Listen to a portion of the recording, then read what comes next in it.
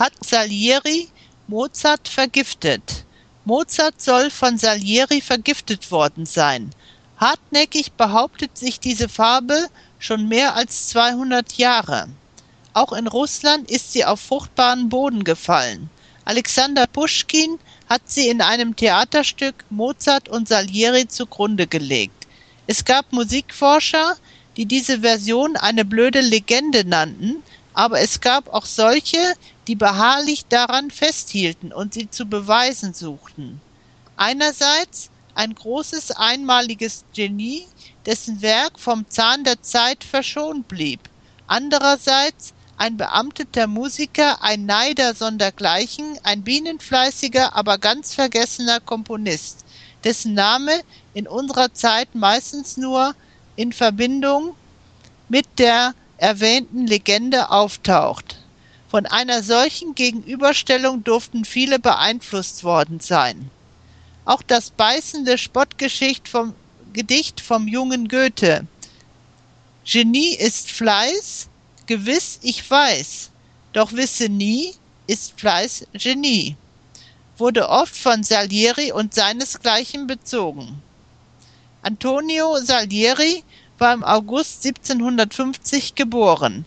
Er schrieb Opern, Oratorien, Instrumentalwerke und auch Kirchenmusik.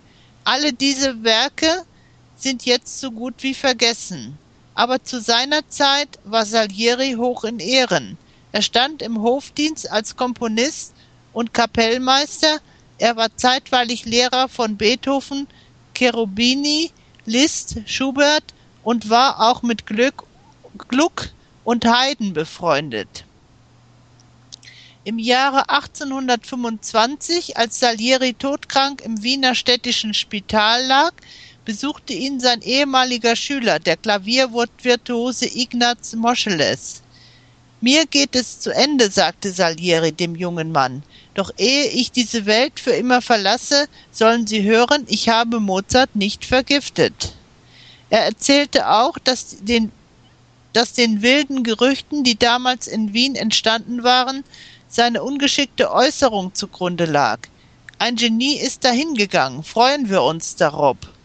Denn für unsere Musik hätte bald keiner mehr ein Stück Brot gegeben. Salieris Geständnis scheint wahr zu sein. Man berücksichtige doch, dass es wie eine Beichte klang. Salieri war allerdings nicht ohne Sünde. Er hat Mozart von Anfang an gehasst. Er hatte sehr bald Mozarts überragende Größe erkannt, aber er tat alles, was in seiner Macht stand, um das einmalige Genie nicht nach oben kommen zu lassen. Er hätte Mozart helfen können.